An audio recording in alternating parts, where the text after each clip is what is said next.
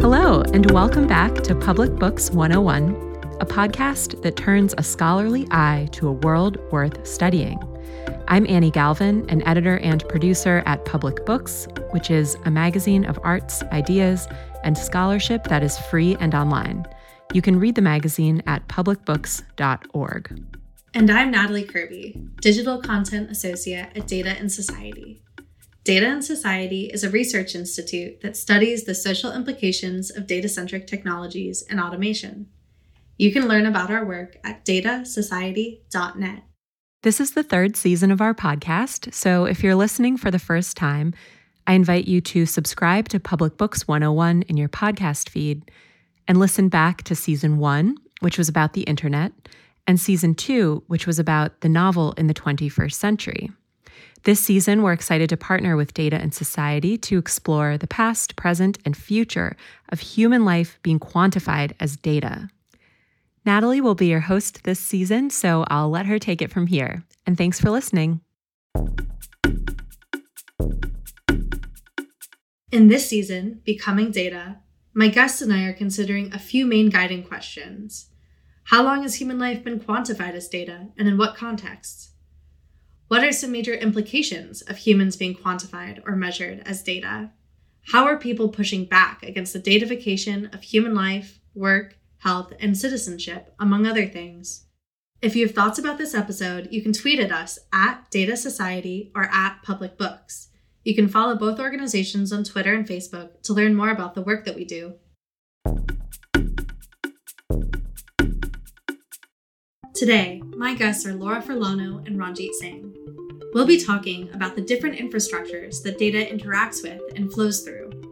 Both Laura and Ranjit see infrastructure as relational. In our conversation, we ask, how are these data infrastructures complicating what it means to be human? All right, let's dive into my conversation with Laura and Ranjit. Thank you, Laura and Ranjit, so much for chatting with us today about data and infrastructure. I think it would be great if you could both just introduce yourselves. Ranjit, do you want to start? I am Ranjit Singh. I am a postdoctoral scholar at Data and Society Research Institute. Before joining Data and Society, I was a PhD candidate at the Department of Science and Technology Studies at Cornell. My topic of research was India's biometric-based national identification infrastructure. It's called Aadhaar. I focused on how using this identity verification system and a digital ID is fundamentally transforming the way in which Indians experience their citizenship rights. My name is Laura Furlano. I'm an associate professor at the Institute of Design at IIT, Illinois Institute of Technology in Chicago. I'm a social scientist by training and a design researcher as well. So that means that over the last 10 or so years, I've looked at a variety of digital infrastructures, everything from community wireless networks, groups of people that were building their own broadband infrastructure, as well as the ways that those networks were being used, to more recently looking at networked medical devices and in particular my own experiences using those, and engaging both in a traditional social science critique mode of looking at sort of, how are the rituals and cultures around these technologies being used, how to think about them, but also from a more inventive perspective, working on more speculative and participatory engagements with technology. I want to just ground us with a pretty simple question that we're asking everyone in this series, and that is, what is data? I like to think about data in tandem with the cultures and practices around it. It's not only important to think about data as sort of the information that might be transmitted between patients and doctors, for example, but also the rituals and practices around that. So Ranjit, how about for you? What is data? I think I'll pick on the last thing that Laura put forward, that it's a combination of technical as well as social practices. I kind of look at it more from the perspective of how state-citizen relationships are managed. So in that sense, I find data to be a product of a translation. What What I mean is that it represents something real and something happening in the real world, but it must fundamentally manifest in zeros and ones to be in an abstract, machine-readable format.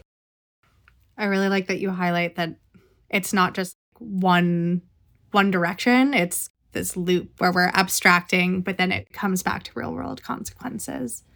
My next question is kind of a more fun one. What's one way that you really see yourself interacting with data in your everyday life? And Laura, I'll have you go first. I know that part of this conversation will talk about your use of an automated insulin pump. Yeah, absolutely. So one of the questions that arises for me is the labor involved in maintaining data systems. And that is a part of this relational understanding of data, technology systems, and social practices. For me, I often say this AI system is keeping me alive, but it's also ruining my life. And the reason for that is that with a particular smart insulin pump system that's been out for the last several years in the United States, one of the problems that people are having is the constant interruption of their day-to-day activities due to the alerts and alarms on the device. The alerts and alarms are there in the most urgent, life-preserving sense to make sure that the type 1 diabetic doesn't have a severe low blood sugar incident. And so after several years of using this and being awoken in the night very frequently, sometimes multiple times a night, I actually started to believe that I was, in some sense, sleeping like a sensor, developing new patterns of sleep that were biologically somehow I knew, I'm going to get woken up again, so I better wake up. Basically, it's a little bit of an exaggeration, of course, but I think the point here is that there are lots of alerts and alarms on the device. Some of them are medically essential. Some of them are legally necessary. But then there are also the technical functioning of the device and the range of explanations that are given for, why some people seem to experience many more difficulties and others don't. I mean, actually on a number of Facebook communities where people share stories about what seems to be working for them. But one thing is very clear is that my own experience of data in my life, helping them to do their job requires a lot of labor, a lot of participation on my part. I've begun to use this term called the disabled cyborg to acknowledge not only my own participation and my own body being part of this technical system, but also the technical system itself having a disability and not functioning the way that it might be expected, either by the company or by myself. It's a really complex issue. I don't think anyone actually knows the answer to exactly why some people are having better experiences than others, but it's very clear that there are really widespread difficulties, problems, and failures that are occurring as a result of being in the first several years of using these particular algorithmic systems. Yeah, I think you've given us a lot to unpack there. I'm excited to dive into that. But first, Ranjit, what ways do you find yourself interacting with data in your everyday life? It's a great question because as soon as I think about it, I'm thinking about when am I not interacting with data? In a way, part of our lives are just designed around the idea that we are constantly in interaction with data all the time. When we use our smartphone, when we are looking at television, when we buy stuff on Amazon, when we interact with the government. So whenever any application is promising personalization of any kind, and this personalization kind of goes both ways, as Laura kind of pointed out when she talked about sleeping like a sensor, because it's simultaneously, we are being personalized to the devices that we are using in a way. So we are sharing our data with these applications and it is figuring out what we like or dislike based on how we respond to its cues. Simultaneously, we are responding to what it likes and dislikes depending upon how we are living our lives, especially in the context of healthcare devices. So when we are on social media, it's a part of the combination of things that we continuously are a part of, and it's a part of our everyday life, and we need to accept it in a way where this is not something that is outside of us. As Laura mentioned, it's a part of becoming this cyborg entity, which has desperately effective in a way. It's different for different people and how it works. So in a way, we are constantly producing data about ourselves.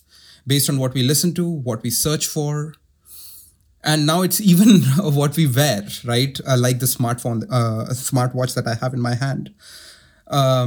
So personally, I like tracking fitness through my watch quite a bit. I spend a lot of time obsessing over active calories that I've burnt and the number of steps that I've taken.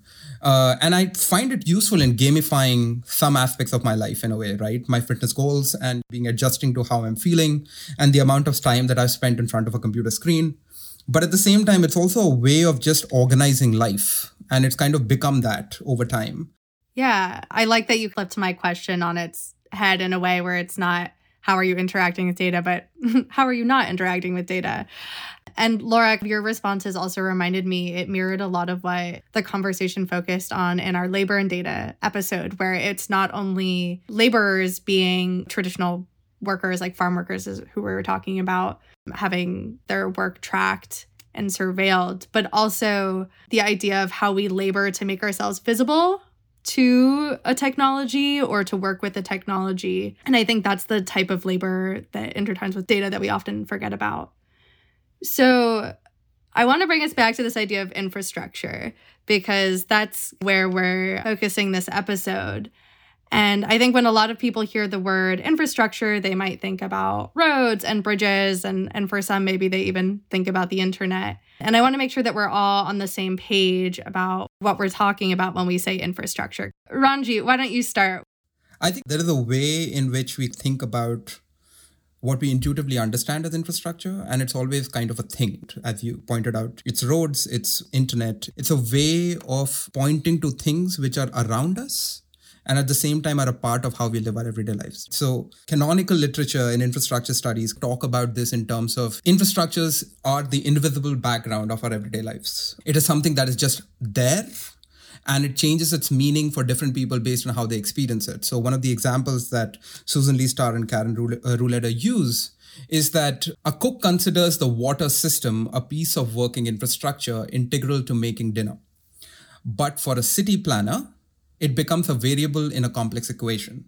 So instead of thinking about what an infrastructure is, or thinking about it in terms of it being a noun, they invite us to actually think about when is an infrastructure, which not only brings in a question of time and thinking about what is the moment at which we are thinking about something as the infrastructure of our lives, but also it invites us to think about infrastructure as a verb. And I do that in my work in thinking about how data shapes state-citizen relationships and how state-citizen relationships then mutually shapes the data that is produced in the process.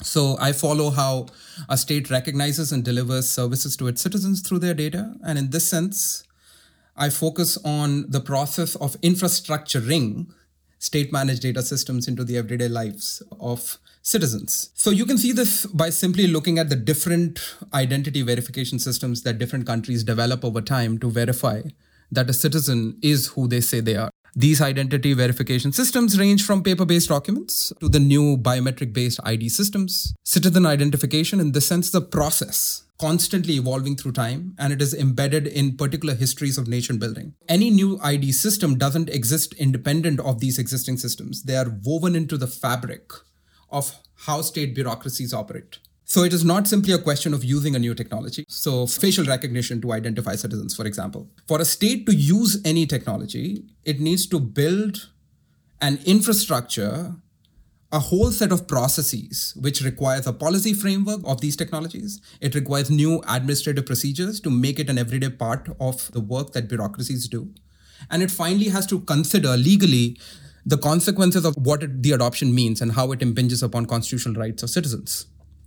So in a way, if you start thinking about infrastructure as a verb, it becomes an organizational principle which allows us to then start looking at the relationship between things and people as it is being put together by a technical system which simultaneously needs so many other kinds of work, which can be legal, which can be administrative, which can be partly based on just the experience of living with these technologies, which then becomes a part of thinking through what an infrastructure actually is doing, and as well as how it's basically being put together.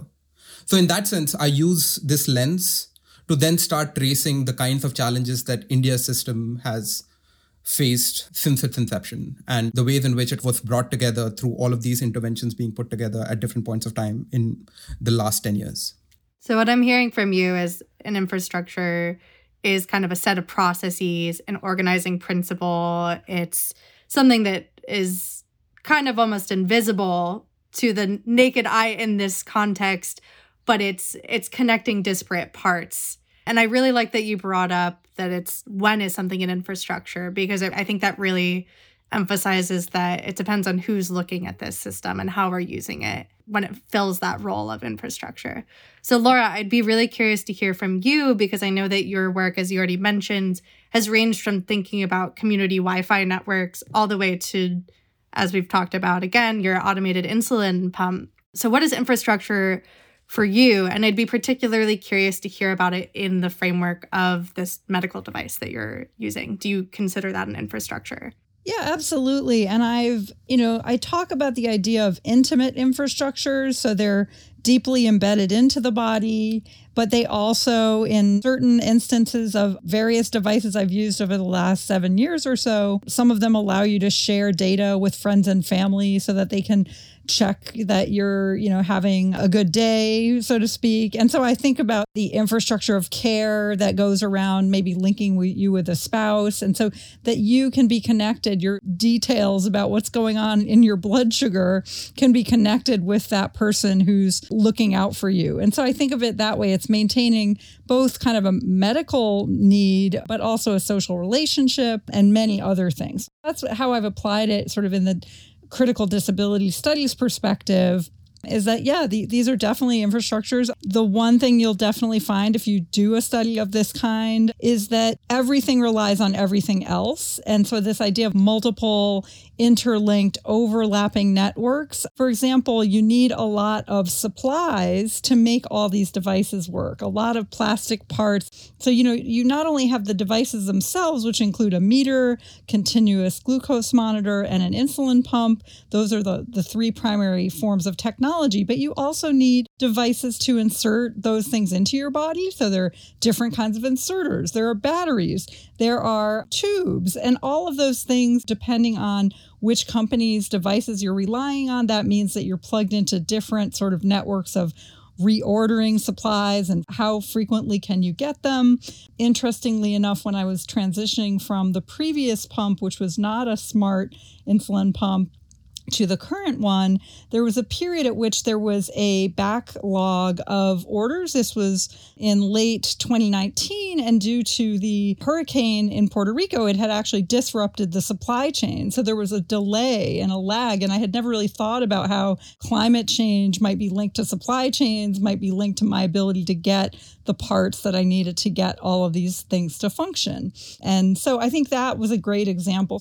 You definitely quickly start following a lot of different threads and sort of themes of different things that rely on each other. And if any one of them isn't working, so for example, if the meter is not working and you can't test your blood sugar, or you've run out of the little lancets that you use to get the blood out of your finger, then the rest of the system just won't really work. And so that's what's fascinating. But I like to think both about that intimate infrastructure, such as that example, but then also to kind of, in a multi-scalar way, think about things like, for example, the Chicago red light camera system, which I've written a little bit about in one of my public books essays, but also the Boeing Air Max failures. And if you look at those cases, what you're going to see is that there are social and political aspects of why those succeed or fail. And that includes everything from, for example, in the Chicago red light cameras, it was the fact that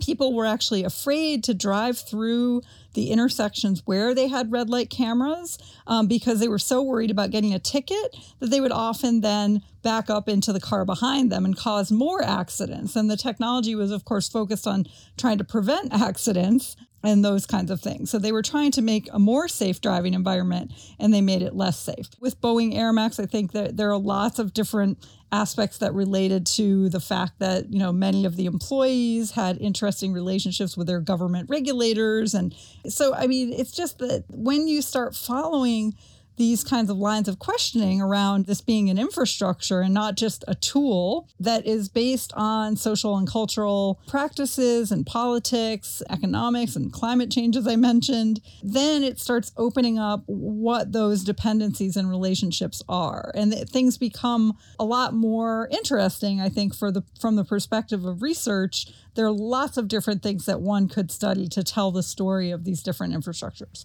Yeah, I think that example you gave between linking your own medical device to climate change is the perfect. It was just a beautiful example to see how all these systems are interconnected and encompass an infrastructure in and of themselves.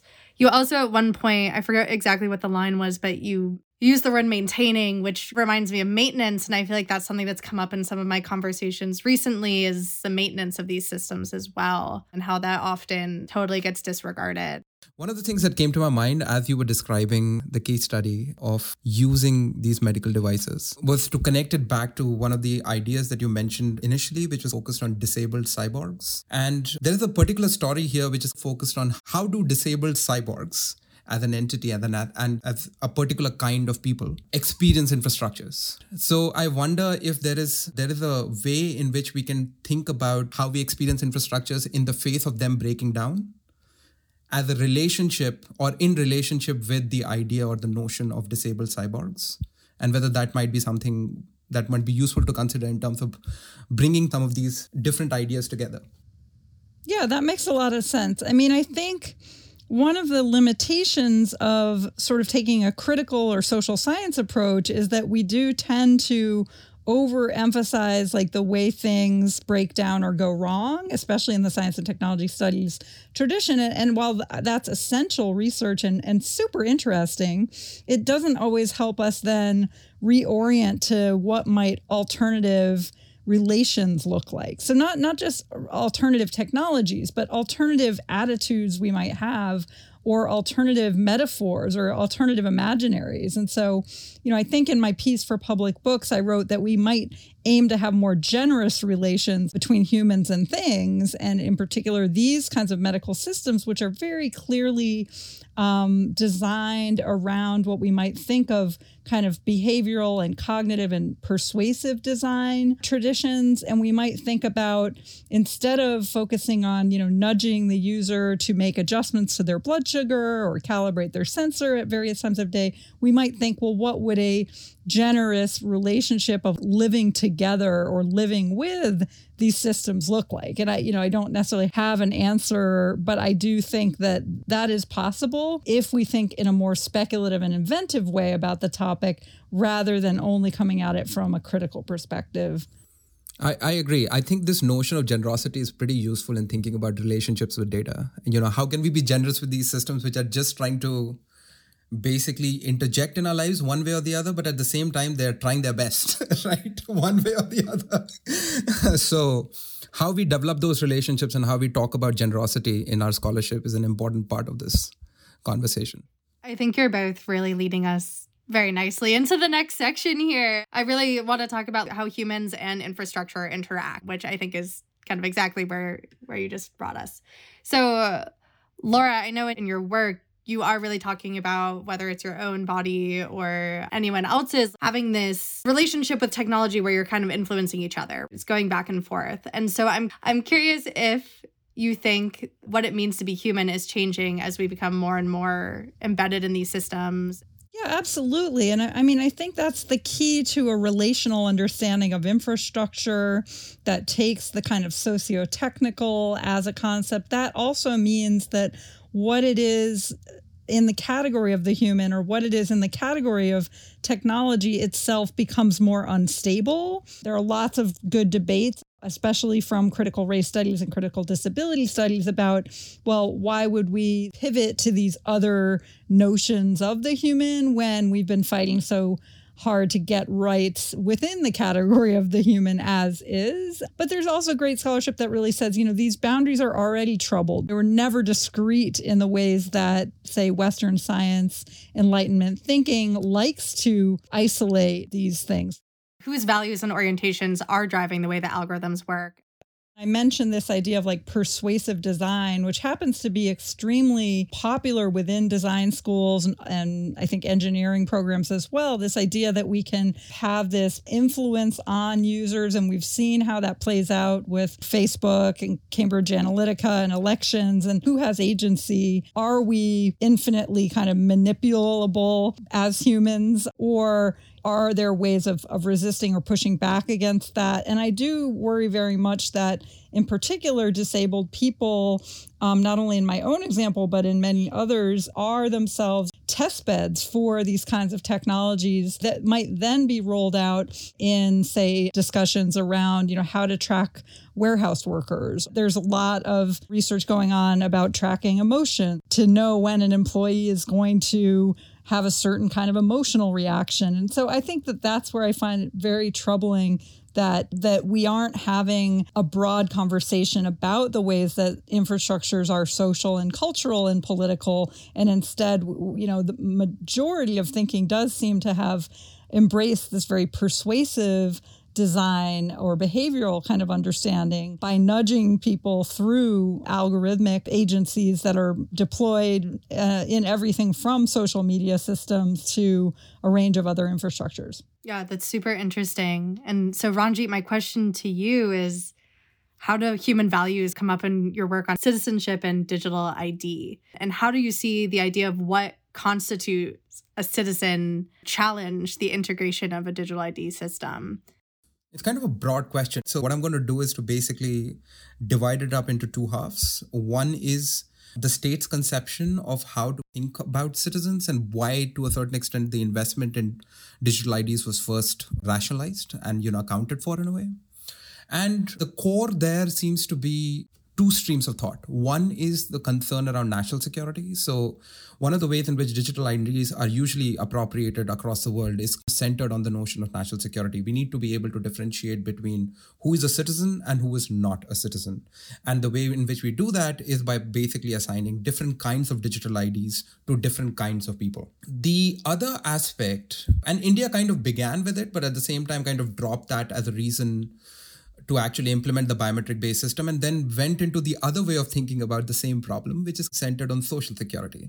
So the notion there is situated in the idea that there are certain parts of the population that need more support and welfare than other parts of the population. So there is a definite need for targeting certain populations for welfare services. And in order to be able to target them, we need to basically be able to uniquely identify them, because unique identification then is deeply connected with conversations on fraud and forgery in ID documents, which then is used as an excuse or as a validation of the idea that this is the reason why the welfare that is intended for the poor never reaches them, because there's a lot of corruption in the process. So if we can uniquely identify beneficiaries, then we can figure out actual offtake of benefits. And that will allow us to basically curb corruption in the process. So one of the examples that is generally used in this case is the public distribution system of India, which is designed around providing subsidized food grains to below party line families in the country. And the general metric that is basically talked about is partly a number which doesn't really have quite a solid grounding, but at the same time, it's always used. And it's the idea that only 25% of the benefits that were actually diverted from the government to this scheme actually reach the poor. And how that 25% comes about, has different sources, and you can keep tracking it back as to who said it the first time. What I mean by this is that there is a trope of corruption that is generally also used as a way of then rationalizing why we need to invest in digital IDs, as a way of then being able to make accountable governance, where everything is transparent, everything is accessible, and we can have clear accounts of where the money went and what happened with it. And it all comes out of digital IDs in a way. So that's kind of the general rationalization of it. This produces its own set of challenges from the perspective of citizen. If a technology impinges upon my constitutional rights as a citizen, then I have a right to challenge it, right? So one way in which digital IDs usually impinge upon people's rights is usually imagined around the idea of privacy and surveillance. So it's a way of impinging upon somebody's life, taking their intimate details in order to basically then figure out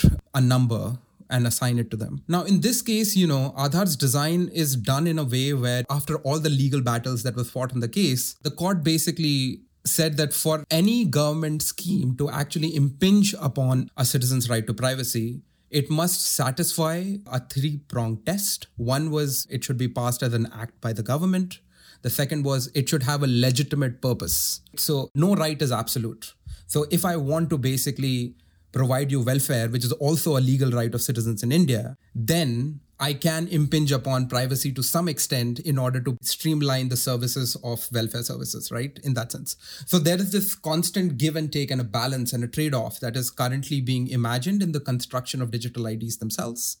What it does challenge to a certain extent is how this representation that is being secured through data can be hard for a lot of citizens, which then creates conditions of data-driven precarity and marginalization, which was not the case earlier. It was just, paper-based documents were easier for people to manage as opposed to digital IDs. It requires some amount of literacy. And the idea of navigating these systems and their interfaces in itself is a challenge. So there are a lot of these different issues that come up in basically living with these systems. And that's what I talk about in terms of thinking about what are the implications of these systems and then how they're experienced and how that relationality to a certain extent gets complicated and becomes challenging for a lot of citizens.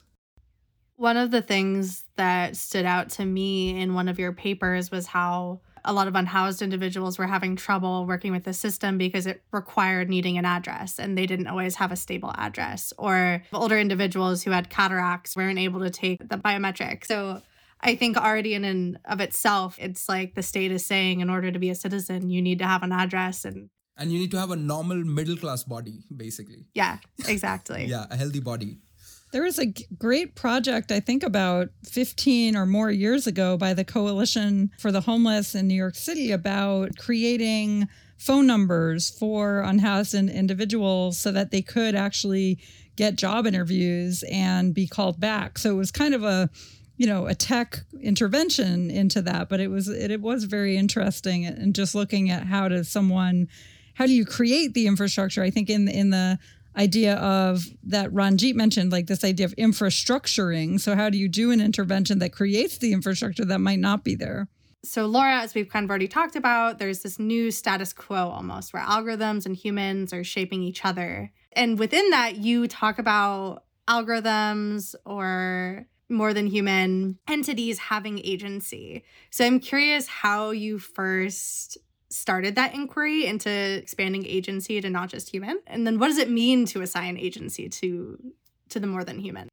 Sure. I mean, so I think the idea of non-humans having agency is fairly widespread in the science and technology studies field. So we talk about the way things might have agency. So algorithms having agency might just be the latest version of that. And I think what's important also to note is that in the ideas that we work with in science and technology studies, it's not that all things must have agency in all situations. It's more that we need to look for the possibility of agency that things might have. So rather than ignoring it or not counting it in our data set, we are open to the idea that that might be one aspect. And so for me, some of the early studies that I was doing on Wi-Fi infrastructure, I think an interesting way to think about agency in that case was that as people probably have the widespread experience of, using your cell phone or using your laptop when you're not close enough to the cell tower or the Wi-Fi router, these networks or infrastructures have the ability to intervene in the social world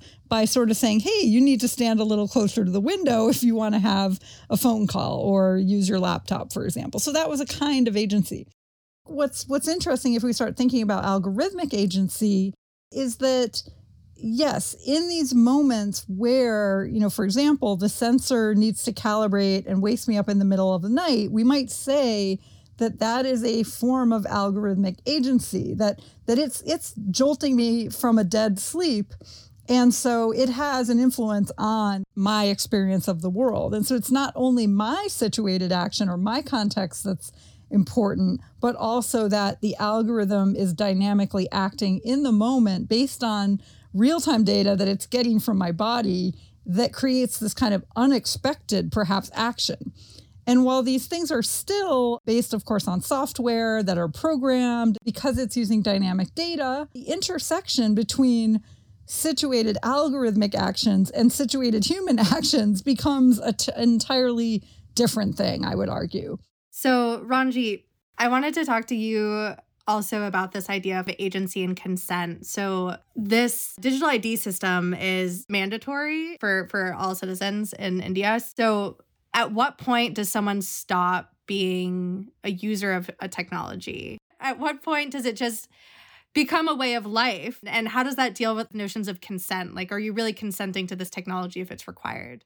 I think the first time I encountered this question was when just randomly at a conference, I was having a conversation with one of the authors of this book called How Users Matter, Nellie Outshun. And she was at that point of time working on pacemakers.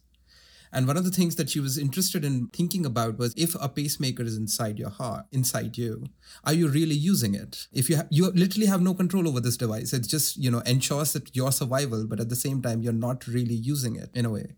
So, taking a step back from that particular example, I think there is an argument to be made where if infrastructures are invisible backgrounds of our lives, then we are not really using these infrastructures, we are living with them.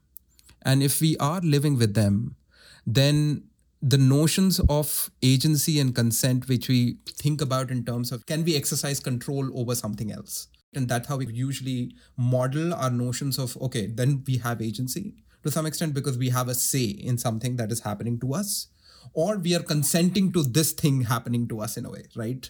So I am consenting to sharing data with Facebook in order to be using Facebook's service. In the digital ID case, what is interesting is that when it was started, it was designed around the idea of voluntary enrollment. So you really didn't need the ID. But the government was simultaneously arguing that in order to basically prevent fraud from welfare schemes, the number should be mandatory to access welfare services. So technically, you could choose to not sign up for the biometric number, but what you would give up is access to welfare, right? And that is not a choice that a lot of people can simply make. For many below party line families, this is a part of their everyday sustenance. You can't really make certain choices. If you think about it, there is also this question of, can we change and shape how we are represented through data? And that to a certain extent has been another part of this conversation, where there is one part of the critical data study scholarship which is focused on the notion of data subjects, being subject to your own data in a variety of different ways. In that particular context, there is simultaneously a need for a conversation which is kind of centered on what agency and consent do I exercise in order to basically shape how I get represented to systems. And in that particular sense, I focus a lot on thinking about how do people actively work on changing their representation to data systems. And a great example of this would be the ways in which people work towards improving their credit score in America. There are a lot of ways in which you can basically start working towards improving your score. And that, to a certain extent, is an everyday experience. It's a part and parcel of planning for your financial future and to secure it in a way. So that also means that these systems do not just produce results out of nowhere. They are simultaneously responding to your behavior one way or the other and how you are trying to shape these systems. So there's this dance of agency in a way, which kind of puts it together in a way where these systems are not only just shaping how we live our lives, but we are simultaneously trying to shape what these systems say about us. And that relationship and how we kind of unpack it is very dependent on the context of use. But at the same time, they're a part of just living with these systems now. And as soon as we recognize that these systems are here to stay, we can then start focusing on everyday forms of weapons of the week, more or less, where we can start thinking about how such everyday actions can then change how you're represented on a data system, or what you can do with the device so that it works better for you. And you learn with it, you learn to live with it in a way. And that's what a lot of people are doing in India. They're learning to live with their digital IDs. Yeah, I think through kind of both of your answers and throughout this conversation, I think this back and forth nature between data infrastructures and people has become very clear. I think it's also been very emphasized in our conversation that it's all very contextually based, which I think is important to highlight. And I think, Ranjit, that even goes to part of what you were saying. For some people in their particular context, they might be able to exert agency, but for another, because of their own status or identity, it's no longer agency. It becomes kind of required and they can't, it's not really in consent. It's, I have to do this in order to survive. So I think part of what you both have also gotten to a little bit is acts of resistance and ways to push back against these data infrastructures and data-centric systems. And so for my final question, I really want to look to the future and ask both what types of trade-offs do we need to consider in moving forward, but also I would love it if there's particular moments of resistance that you would like to highlight and say, this is a great way of people doing it. So yeah, why don't you start, Laura? Sure. I mean, I think one of the things that we haven't quite mentioned, but it's definitely part of looking to the future, is the ways in which a lot of these systems are, of course, embedded in specific companies' plans to upgrade and update the various systems. And so whether it's the biometric systems or medical devices or technologies that we use every day, social media or laptops, there's sort of that inherent determinism, this idea that tomorrow will be better and the next version of the software or the next technology will be better. And of course, that is a huge moneymaker for technology companies to get us thinking about the next thing. In the research I did on the Driverless City project, one of the interesting examples was the ways in which Ford Motor Company advertised that their car could now drive at night autonomously, so to speak, while advertising the current model of the car, which clearly could not drive at night.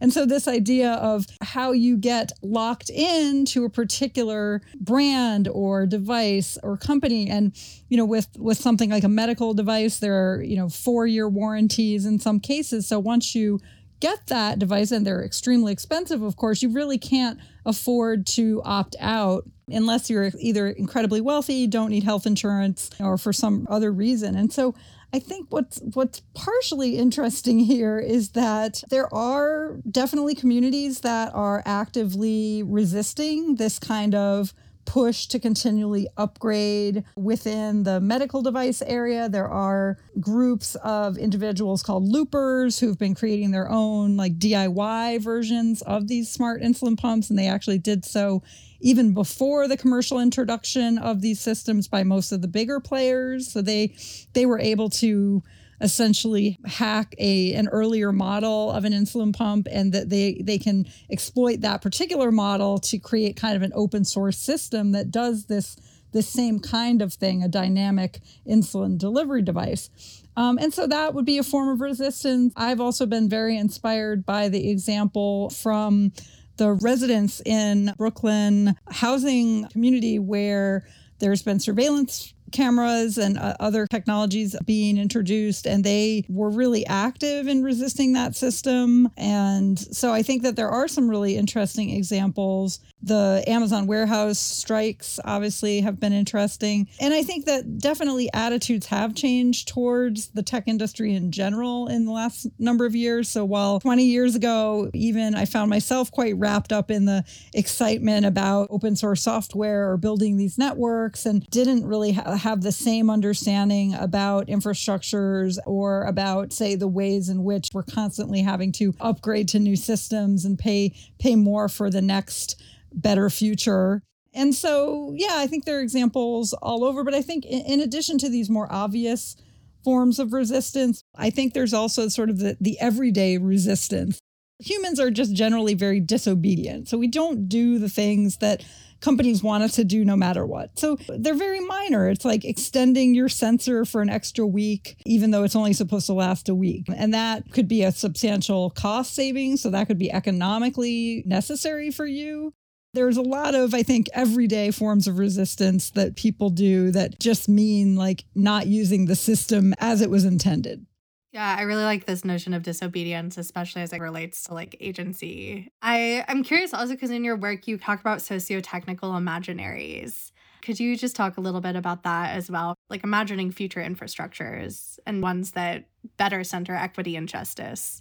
Yeah, absolutely. I mean, I do think that the conversation around socio-technical imaginaries, which is familiar in the science and technology studies field, it's a nice bridge or transition between the social sciences and the critiques and the sort of design field, where we actually actively think about, could we create participatory processes that create certain kinds of systems?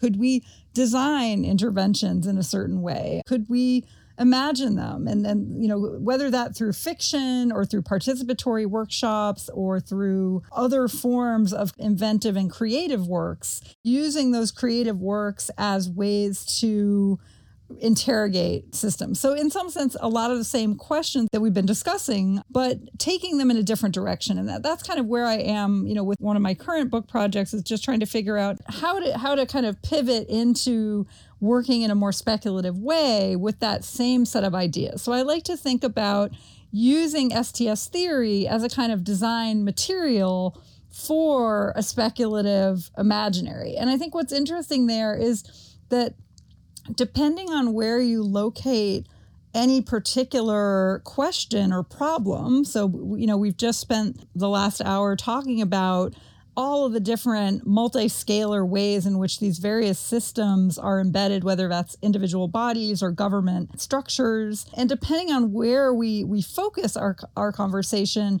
we might imagine different responses, different interrogations, different imaginaries that are responding to questions or raising new kinds of questions as well. And so that's what I like to think about is, can we develop a form of, I would say, something like a speculative praxis, which really brings the critical and the imaginary really more closely together, and for the purpose of reorienting towards alternative relations, alternative values, maybe some of the things that we talked about today, such as generosity in our relationships with technology or generosity with respect to the relationship between citizens and their state. Yeah, thank you. I think that is a good just reminder also that we do have the power to imagine alternatives. It's not all predetermined. So Ranji, again, just to reiterate the question, what trade-offs do you see moving forward when we are thinking about how we interact with data infrastructures, and especially in the plight to make that a more healthier relationship? And then also just acts of resistance that you find inspiring. There are quite a few trade-offs, right? In the sense that as soon as we are living in a digital environment, we are simultaneously thinking about, okay, what are the parts of our lives and what are the parts of our identity we would like to share with any institution? And that is always a trade-off in terms of, do I want to access the service in lieu of giving you some access to my information one way or the other? But I think that beyond this fundamental contract that is basically being established in order to access any service, I will give you a very interesting example, which I'm currently thinking through and working out in my head as well. One of the things that we would expect any government to do when it's organizing a welfare scheme is to be very clear on who are the people who are receiving these benefits. And the government of India does this too. Any government does this in the sense that it releases a list of people who are getting these benefits one way or the other. And it was a standard practice that Indian government had been doing for a while. But after the release of the biometric number, what these websites were also doing was to release the biometric number itself of these beneficiaries on the public portal as a way of establishing transparency and good governance in organization of welfare schemes, which simultaneously raised the challenge of potential invasion of privacy, financial fraud, identity theft that could potentially happen in the future because biometric numbers of these people are basically being displayed publicly on these government websites. Now, here is an interesting trade-off between thinking about how do we organize these practices, what do we anonymize, what do we de-anonymize, how do we actually start thinking about which parts of these data records can potentially be used for information processing as opposed to which parts need to be actually private and personal and should not be shared. This created a quite fascinating controversy over whether the biometric number, just like social security numbers in the US, is a private number or a public number. And in the story of Aadhaar itself, turns from designers of the project saying that it is a public number, you can share it with anyone because it always would require a two-factor authentication. So you need the number along with something else to be able to authenticate identity. So you can share the number with anyone who wants, to now where the number is considered private and you're not supposed to share it, right? And this happened over a span of the last 5 years. So in a way, these controversies and these working outs of what these trade-offs look like is happening constantly. It's not something that we can basically decide at one point of time and then that is the decision that lasts with us. As Laura mentioned, there are constantly updates to hardware as well as software. There are constantly updates to these trade-offs that we are making in order to actually be using these systems in the first place. There are a bunch of organizations that map the implementation of public distribution system in India, which is kind of designed around distribution of subsidized food grains to below poverty line families in the country. And when they started looking at the impact of the number on access to these food grains, they started with mapping consumption patterns of people. I was a part of one of these surveys where they were trying to map what did people eat 6 months earlier when there was no biometric number involved, and what do they eat now that the biometric number is basically a part of the process. What they increasingly realized that it's very difficult to quantify the change in consumption patterns. But over time, one of the things that they started mapping was the hunger deaths that were happening in the country because people didn't have access to their food grains because of the lack of the biometric number. And then they started recording deaths as a quantifiable metric to then talk about the kinds of precarity that this number may raise when it is unevenly implemented in the country in distribution of welfare. And that to a certain extent is also how we learn what are the metrics which we use in order to actually talk about these systems and their impact. And it's simultaneously a way of constantly being aware of what the systems are doing in the real world and keeping a track of them one way or the other. And I find that to be an important part of the ongoing resistance to such systems, where we have to be constantly aware of not only how to create proxies for the ways in which these systems are having an impact in the real world, but also be willing to change these proxies when we recognize that, whatever we are doing to measure these impacts is not working. And I think that is an important part of how we understand and think through ways by which we are able to account for the kind of consequences that these systems have. And finally, on the notion of generosity, one of the things that the Right to Food campaign campaigners used to tell me was that, if we are really being generous, we should stop thinking about targeting and just make access to food universal. And that, to a certain extent, is a good and interesting and generous way of reorganizing what it means to actually access welfare. Because, it's really difficult to figure out who deserves it and who doesn't.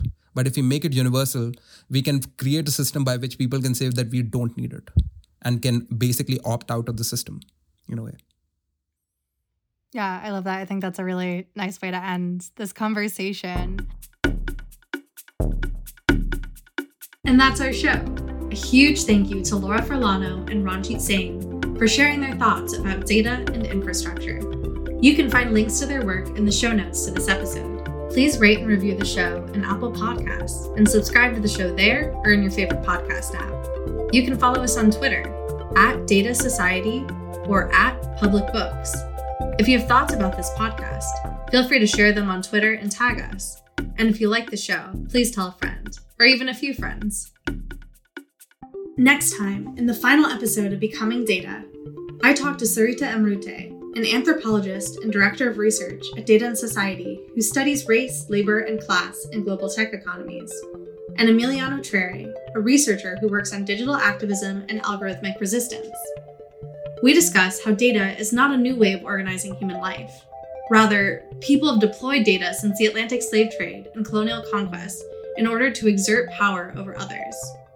So I hope you'll join us for our final episode about data and racial capitalism. This podcast is a production of Public Books in partnership with the Columbia University Library's Digital Scholarship Division. Thank you to Michelle Wilson at the library for partnering with us on this project.